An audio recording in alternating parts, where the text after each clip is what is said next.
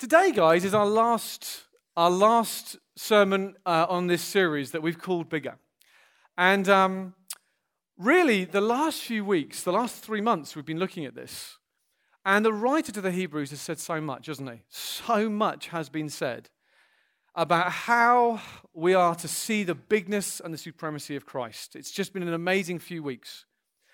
And today, really, as we come into the kind of final furlong of this book, really, the message of the final verses of this book, at one level, are very simple. They're really, keep going. Just keep going. Keep going. Make sure that you keep putting one foot, spiritually speaking, in front of the other, and you keep going throughout your life. So you're going to see, for example, in chapter 12, you see phrases like run with endurance. Do not grow weary or faint-hearted. Lift your drooping hands. Strengthen your weak knees. The description in these last few verses is of a weak people who are finding just keeping going quite difficult. And particularly at this time of year even, when it's kind of like the end of term for you guys in education and it's, middle of July or something, end of July. Actually, just keeping on going, to be honest with you, can sound very simple, but do you know, sometimes you feel it more than other times, but actually it's not that simple. Because the reality is, what these guys, these men and women, these amazing Christians who have been following Jesus, and therefore their Jewish family and friends and neighbors and work colleagues who were once so for them, it seems that now they are persecuting them. They're not in favor of their new Christian found faith. And so life has been difficult. That's been the backdrop of this whole book. It only makes sense if you see that.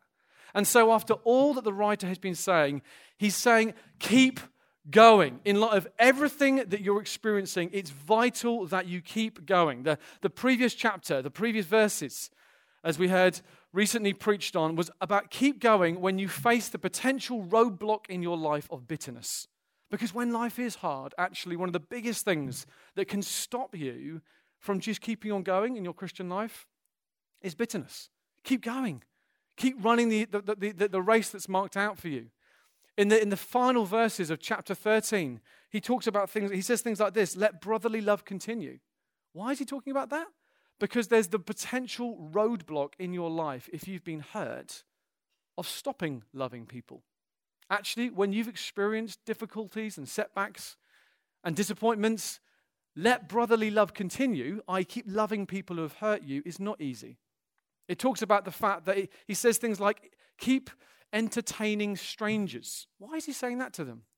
He says that because probably some of them have entertained strangers, and then those very people that they opened up and brought them into their house and told about Jesus probably turned their back on them and shot them to the people who ended up persecuting them. He's saying, don't close up because of the hurt. Some of you have had things happen in your life with people that you would have trusted, and they've abused that trust.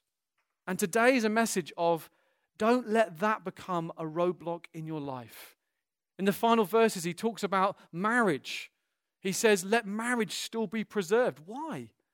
Because actually when life is difficult, often your marriage can become the arena where actually things are felt very acutely. What I'm trying to say is this, is that the final big idea in this book is so simple and yet not easy at all.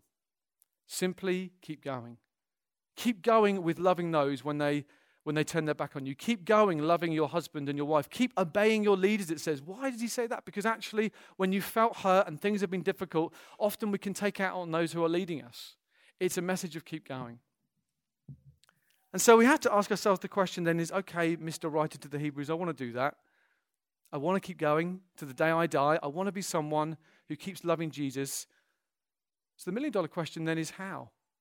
How do we make sure that no matter what the roadblocks are in my life, and some of you are facing significant roadblocks, you really are.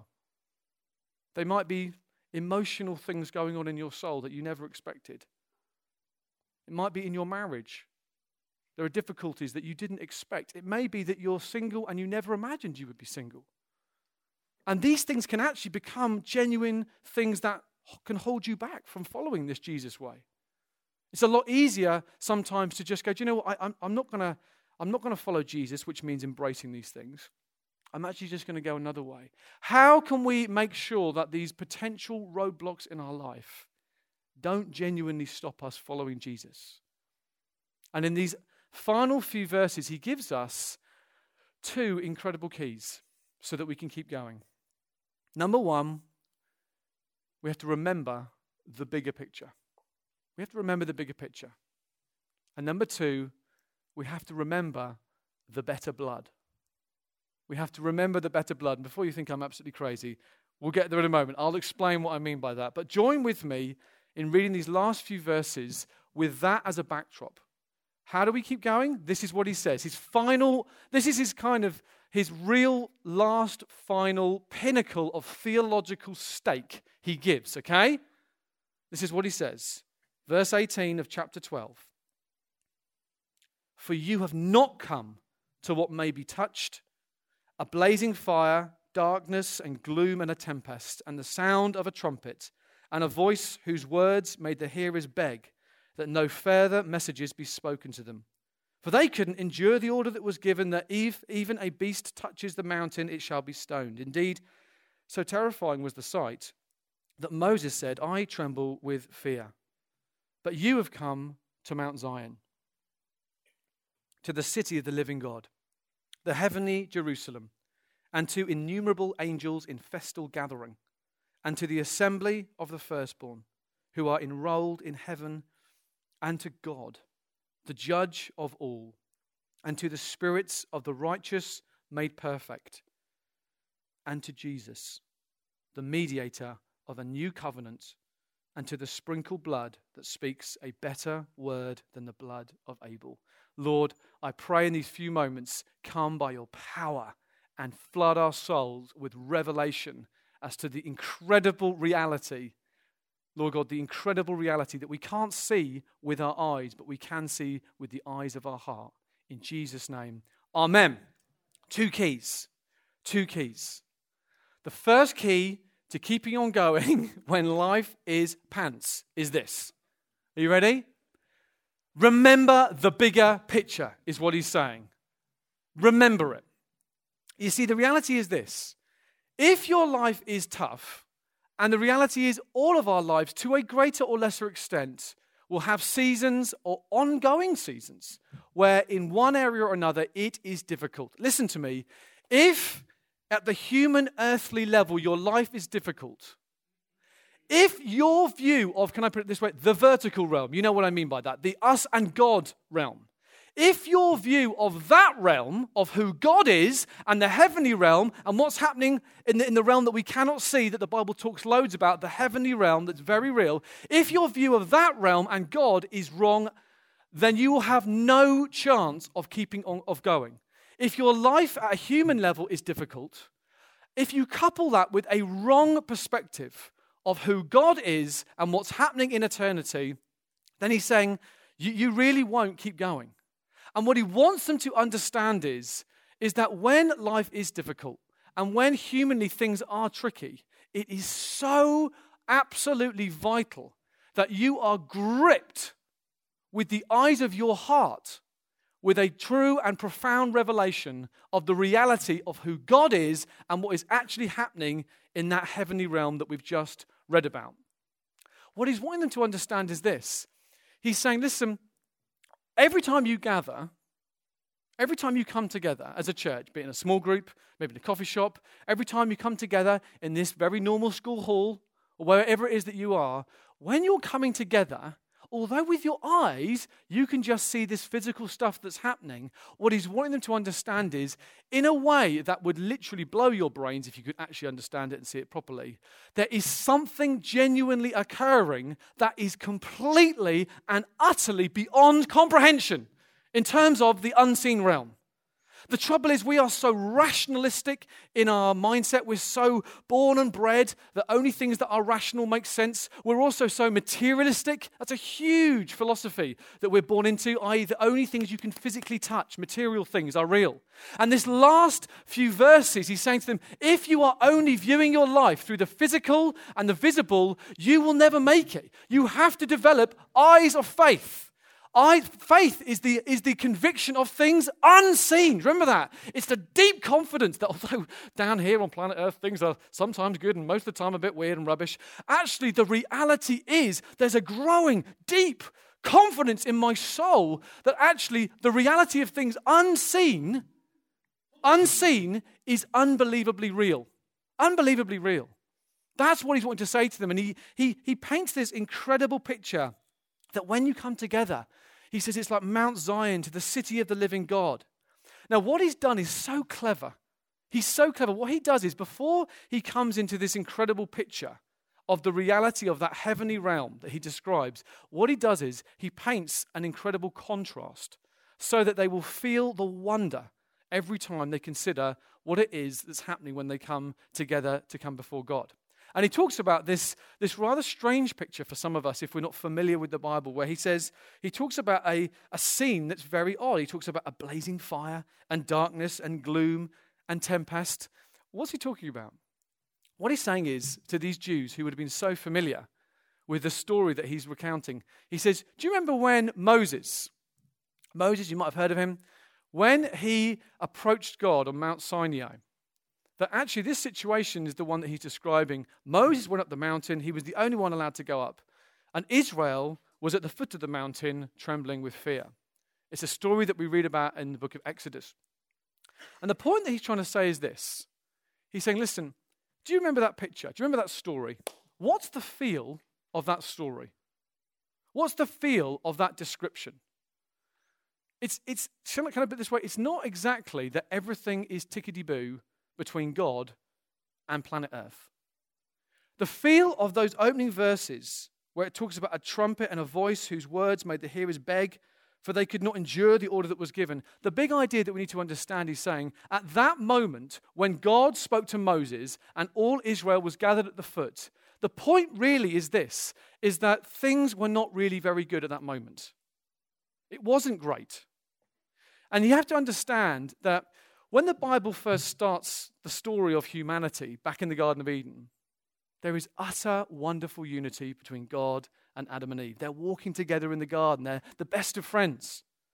Then humanity sins. And Genesis 6:6 says this. It says, because humanity sinned, it says that God's heart was grieved, deeply grieved when he looked on planet Earth. The point being is that right at the beginning of the Bible, very quickly, the relationship between the God of the universe and people on planet Earth goes horrendously wrong. And the result of that, it says that God's heart was deeply grieved. That's the context. God makes us, we sin, we choose to reject him, and God is deeply hurt and grieved. Now, why is that relevant? Because what it's saying is this. He's saying that was the context. And so when this story that he's recounting to them, when God then many years later wanted to try, as it were, and restore that relationship between God and humanity, this moment on the mountain, it's not exactly a relaxed Sunday dinner kind of feel, is it? This idea of gloom and tempest and even coming close to God was a terrifying thing. It's a bit like the idea that we read here is of a distance that is very, very real between God and humanity.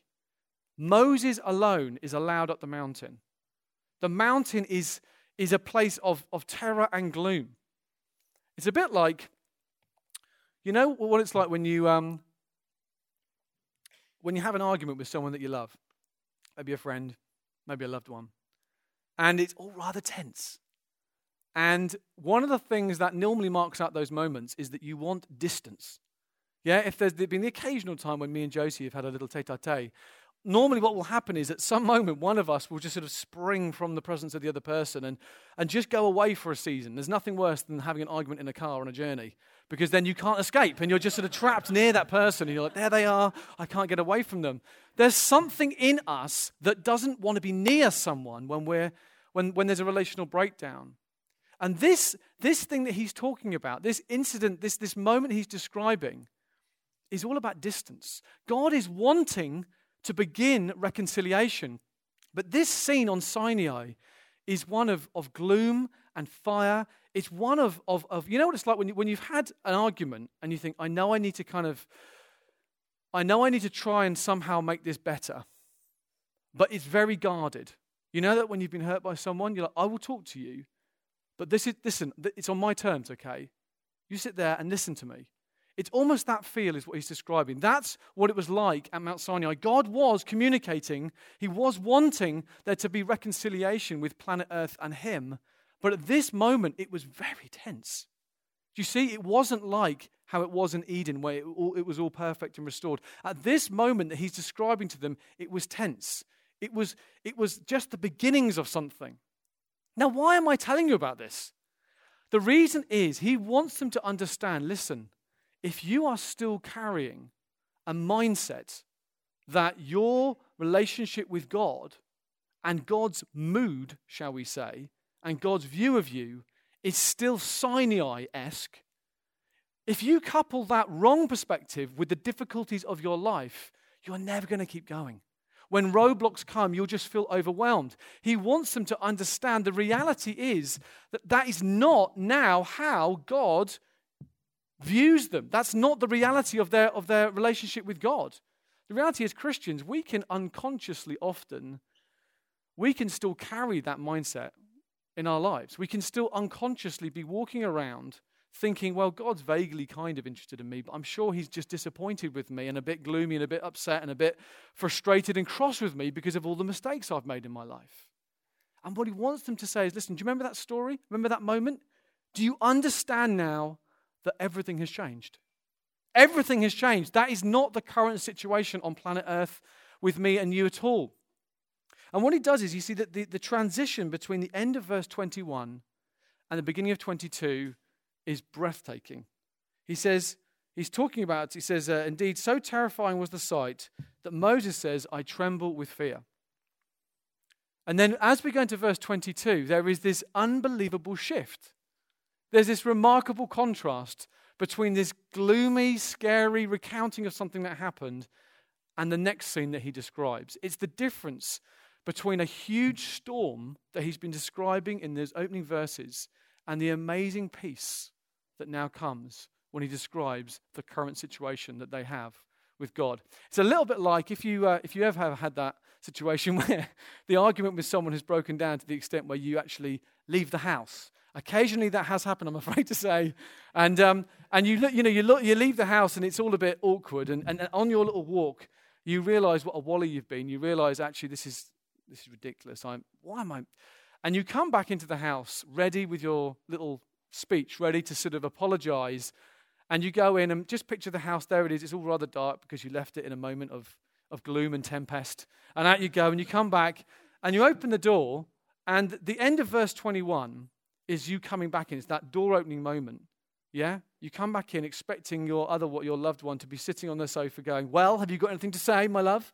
Thinking that's going to be the appropriate setting. And as you come back in, you don't find that.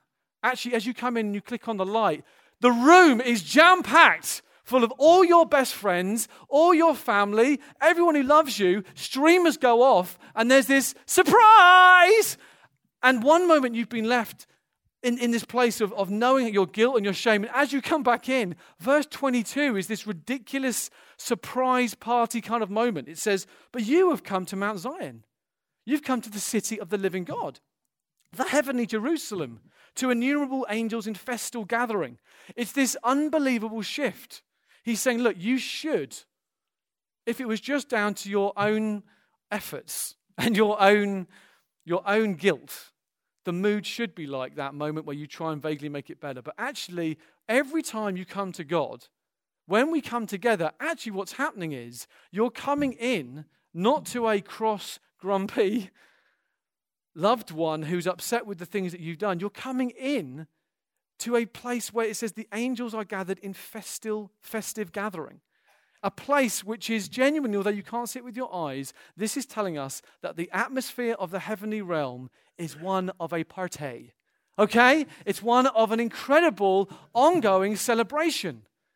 That although you can't see it with the eyes in your head, the eyes of your heart, he wants us to grow in understanding this is the reality of the world that we can't honestly see with our eyes, but is absolutely true. And he uses all this language, and there's a whole sermon series in each of these phrases, so I can't remotely do it justice.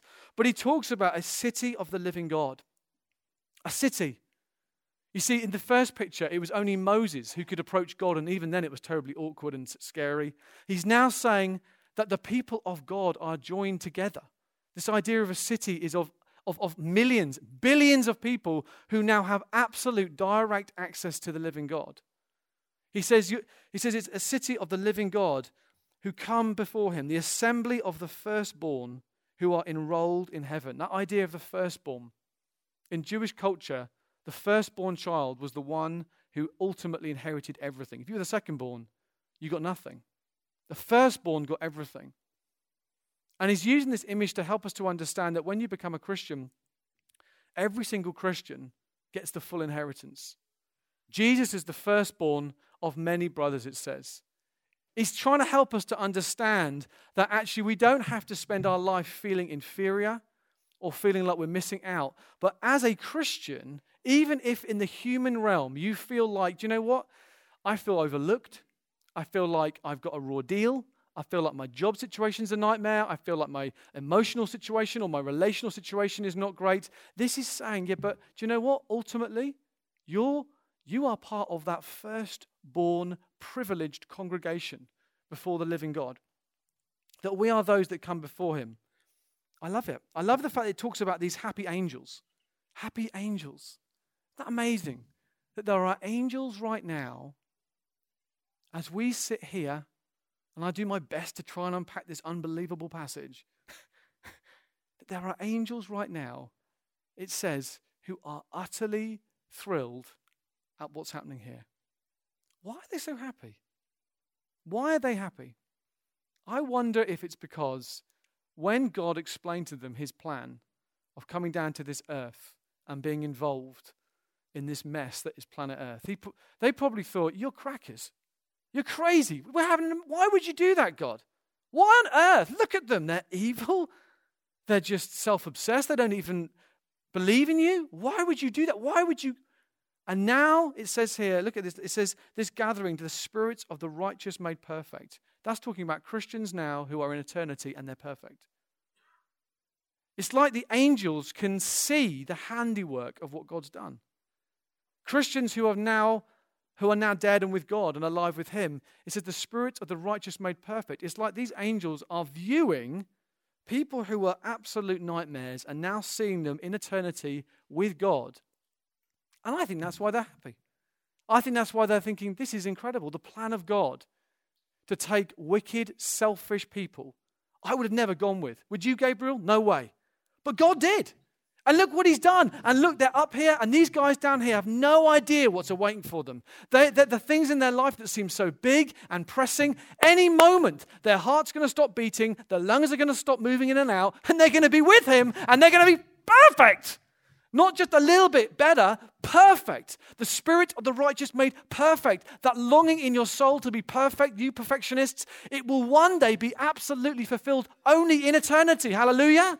That's what he's saying. That's why it's happy. That's why he's saying, I need you, O church. I need you to start to learn to see with the eyes of your hearts. To see that is actually real. To see that is actually true. And I love this phrase here. He says that you are enrolled in heaven. You are enrolled. That idea of being enrolled in something, it speaks of security. It speaks of security. It's like you're in and you're not going out. Some of you recently have experienced the horror of your children. You know, you're trying to get them enrolled in one primary school. Loads of our friends have had the shock of suddenly then them not going to the school that they thought. And almost going, oh my goodness, I thought that was a done deal. And bless you, many of you have rolled with the punches and done brilliantly well and are now in faith for that new place. But it just goes to illustrate, doesn't it, that actually there's nothing in this world that's ultimately secure. There's nothing. Even something where you think, well, I live within the area and I'm sure my kids are going to get enrolled in that particular place. It's like an illustration of saying, actually, there is only one place ultimately where we are utterly enrolled. If you're a Christian here today, by the grace of God, and that's with him in eternity. That's with him in eternity. And when that starts to come into your soul, Paul in the book of Philippians, he's talking about this kind of thing. He's talking about the resurrection of the dead. And he says that those of you who are mature think this way. He's saying, don't let your minds be occupied only with earthly things. Those of you who are mature, allow yourself to think more and more about these things. About these things. I've got a youngest daughter called Poppy, and Poppy has this pillow, Poppy's pillow, and I don't know what it's made of. Is it kind of like a sort of cottony thing? It's just very, very soft. It's bizarrely soft, and she is addicted to this pillow. Literally, wherever she goes, I mean, she would take it to preschool if she could. She'll be watching telly, and the little head, she's always on the pillow. She'll be eating her food, trying to have it with the pillow. She's constantly, and it is really soft. You should come round and check it out. It is just it's beautiful. Even this morning, I just had a few moments, I thought, oh, this is so good. And this pillow, she adores this little pillow, and it brings her profound comfort the whole of her time. And what this writer is saying, I want you to be someone who in your life, it's like you have this cushion of truth that you spend your life thinking about. You spend your life getting close to. The things of this world, the things you can see with your physical eyes, often are going to be really difficult.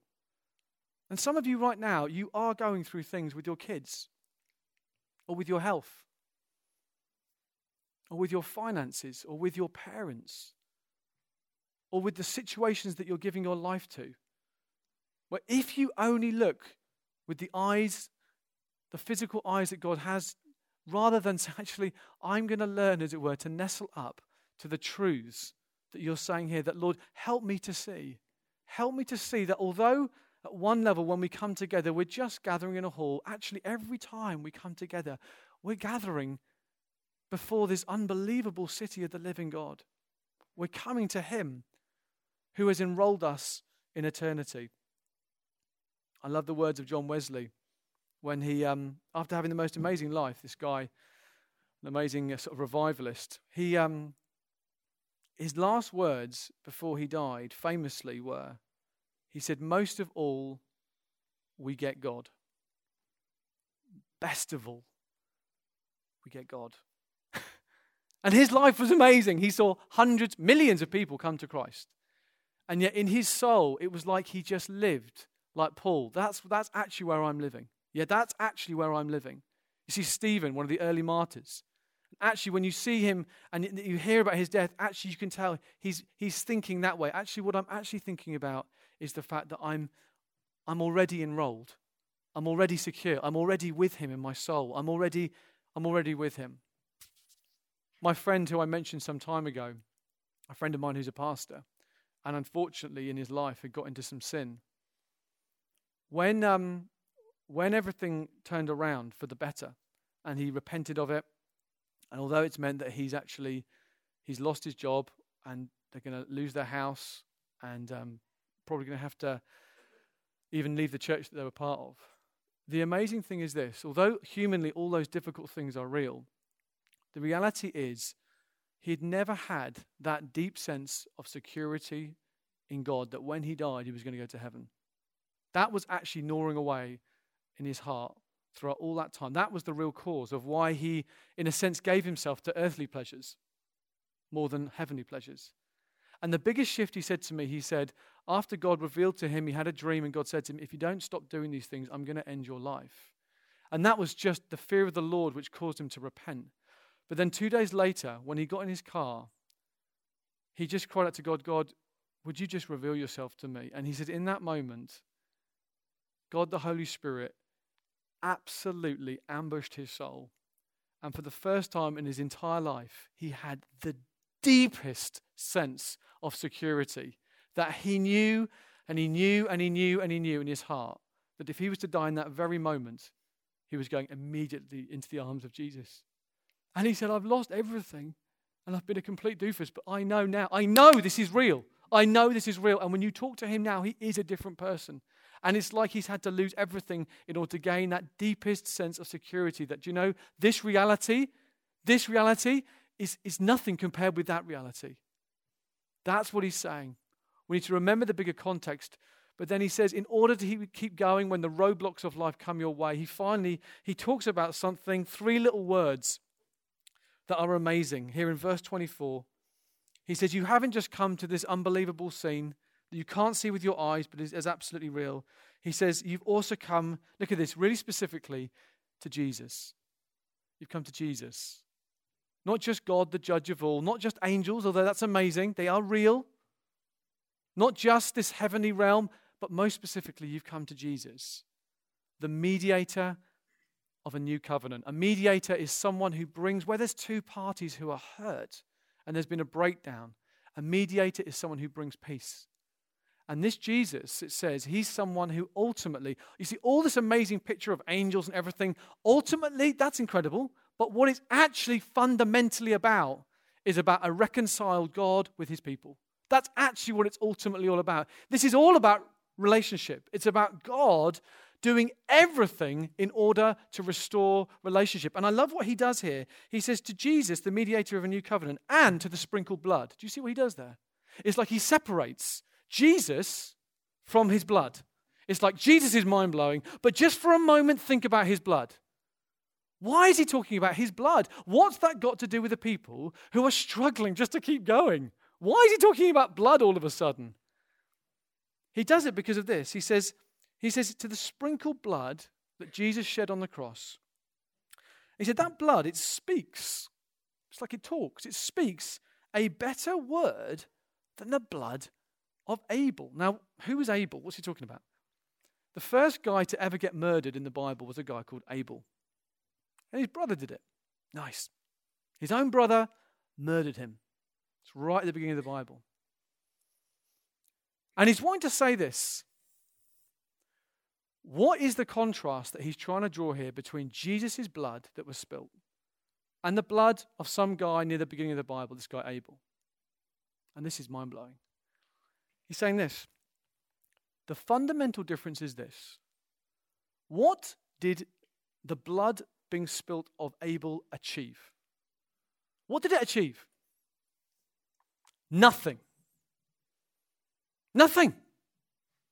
It was just like a waste. It says in the Bible after, it says the blood, the Lord says, his blood, it's like it cries out to me. Vengeance. And then it says, actually, all it leads to, the next verse in that Genesis passage, it talks about actually a curse coming on the murderer. That's what it achieved. It achieved nothing and it achieved a curse. Now think about that for a moment. Every single time, like we heard this week, even in the news, when a 74-year-old man, because he has a mild prang with someone in Sussex in a car, the guy gets out and he stabs him to death. What does that achieve? Nothing. That's what creates the anger in us. That's what makes us feel so infuriated. It's the waste of it. It's the fact that honestly, in a few weeks' time, we won't even remember that. In a few months' time, apart from his family and close friends, we will go, oh, do you remember that vaguely? Yeah, I vaguely remember it. His blood achieves nothing. The other guy who murdered him in a moment of rage, it has achieved nothing.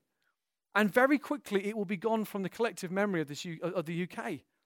That's why we try and people put flowers on places to try and keep it alive, to try and almost somehow give it some level of dignity and meaning. But the reality is, Abel's blood didn't achieve anything. It was a waste. Now, this is the amazing contrast between the blood of Jesus. Let me ask you this. When Jesus went to the cross and he died on the cross, what did it achieve? Everything! It achieved everything. You see, when I looked at this passage historically, I always thought, whenever I think about Jesus dying on the cross and the blood that he went through, I often think, I should feel sorry for Jesus. right? We often think, I should feel sorry for Jesus. Poor thing. He did that for me, and bless him. What an amazing hero. And there's nothing wrong with thinking Jesus was amazing in that sense and almost feeling somewhat sorry for the fact that he went through all that. But this is not talking about the fact that Jesus' blood should make us feel sorry for him. This is speaking about the fact that Jesus' blood, in contrast to Abel's blood and everyone else's blood, has achieved everything. It's a blood that doesn't lead to curse. It leads to the blessing of eternity. In fact, the only reason anyone can come before Mount Zion and the angels with everyone being happy is because of the blood of Jesus. Hallelujah. It's like it goes on and on and on. It happened 2,000 years ago and it's still effective today. It's the reason that I can come before God right now. And if I was to die this afternoon, I would be able to point to the blood and go, his blood is unlike anyone else's blood because it leads to the blessing that means I can come before a living God. Hallelujah. We don't feel sorry for Jesus. We look at his blood and we go, your blood is magnificent. It's the genius of the blood. It's the efficacy of the blood. It's the efficiency of the blood. It's the power of the blood. Do you see? Everyone else's blood just happens and it's a waste and it creates in us this sense of, oh, this shouldn't happen. But when we look at Jesus, we celebrate his blood. We go, his blood is unlike anyone else's blood. His blood is breathtaking. His blood has changed absolutely everything. And that's why he is a mediator unlike any other. Do you understand that? We've been hearing in the news recently about the amazing mediation of the USA and other people, UK, for 9 years, mediating with the Iranian government. And after 9 years, they've achieved this thing where I think it means that basically there's some kind of new vague peace where it means that in theory they won't be making nuclear weapons, and so the sanctions can be lifted. And it's top headlines. But I want to say this. Jesus' mediation is 10 billion times greater than anything any USA or UK government could ever do. Hallelujah. They spent 9 years in hot, sweaty hotels trying to work it through, and they've eventually produced this incredibly fragile thing, and we're like, yay, it makes me feel really safe. Any moment it could go wrong. And yeah, that's great mediation. Brilliant. Well done, superpowers of the world. It's nothing compared with Jesus. His blood. It's like, what did they give for this mediation? Well, I had to, be away from home a bit and go to another country. Jesus gave his life. He hung on a cross. He's a world leader like no other. He was butchered so that you and I could be blessed. Hallelujah. This is why he's saying it's the sprinkled blood like no other. And listen, some of you are sitting here and thinking, listen, this sounds great, Tom, but I don't know the things I've done or thought or said in my life. I don't know if I can genuinely come before God. Some of you are thinking that. You're thinking, I don't know if I can come before this holy God. And the reality is this, let me say this with all humility but challenge. Is there anything that you've done that you might think is truly shocking? Let's put it in those terms. You think it's shocking enough, which means you could never approach a holy God. Can I ask you this one question? Is there anything more shocking than the spilt blood of the Son of God? Name it. Anything that you could think or say or do now or in eternity, even your worst sin is like a pebble in terms of shock value compared with the immense dam of Jesus Christ shedding his blood on the cross. There's nothing that heaven is unshockable. The angels are unshockable now. They've seen God die on a cross. How is your sin or my sin ever going to shock heaven? Isn't that wonderful? It means that now, no matter what you do in your life, even your worst, darkest moment where you do something that you so bitterly regret, it is real and sin is real. But can I humbly say, when we gaze upon the greatest, glorious and most awful and wonderful shock of Jesus Christ dying bloody on a cross for you and me, hallelujah, our very worst sins are nothing compared with that. That's why he talks about an unshakable kingdom. It's like heaven is unshakable now. What possibly could shock God? His own son has died on a cross. And that means to the day you die, you can spend your life, even when you've done the worst thing or thought the worst thing or haven't done the things you should do. And you think, I'm just a nightmare. You can instantly go, I can come before Mount Zion. I can run before God. There's never going to be anything that can separate us from the love of God. Hallelujah. Because he's done the most shocking thing. This is good news. This is wonderful news, which means that we can always be those who are free to run to our God. And that's why he says, I'm going to shake this world. I'm going to shake it. But we come to an unshakable God, a God who now is unshakable, unshockable, a God who has done everything because of the blood of Jesus. Because of the blood of Jesus, we say, your blood, Jesus, is unlike any other blood. Your blood, Jesus, it goes on and on and on and on. Every single time I feel so sinful and fragile and weak and aware of my failings, I can point to the blood and say, the blood of God. In the films when like a king or someone, and they, you get the blood, it's the shock of a royal person's blood being shed. This is the blood of the Son of God poured out for you and me. And it means that we can always approach him. And although it's not like our sins are unimportant, they are real. We join with eternity in saying, my sin now, it is nothing compared with the greatest glorious shock of this God who's done everything. And I want you to know this with the bottom of my heart, because the enemy that's why it says in Hebrews 12, lay aside every weight, and the sin that so easily entangles. Sins that ultimately, in comparison with the mercy of God, those sins that you feel, those weights that can entangle you, he says, let them be ripped off your ankles today, church. Let them be ripped off. And stand in awe of the unbelievable shock of Jesus Christ's blood being shed for you and me. Should we stand to our feet? I want to worship him. I want to worship him. And right now, can we invite the band back?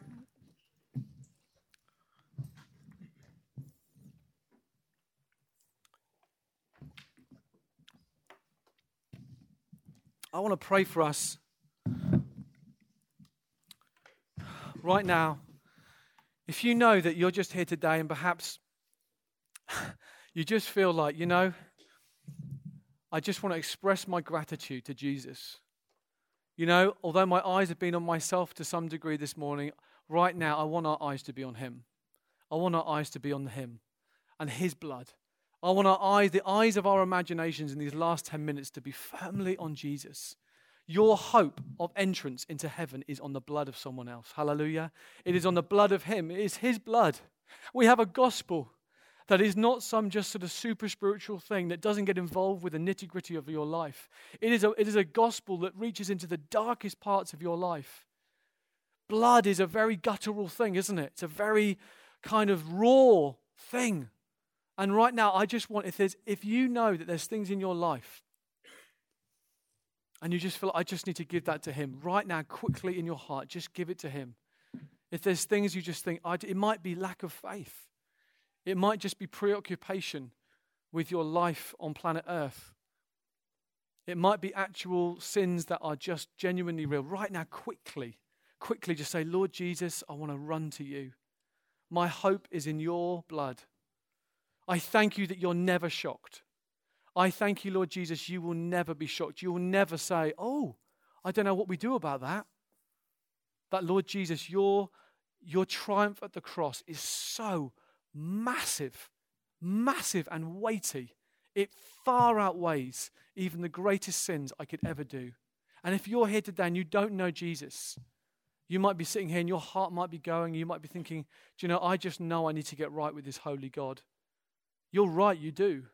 You absolutely do.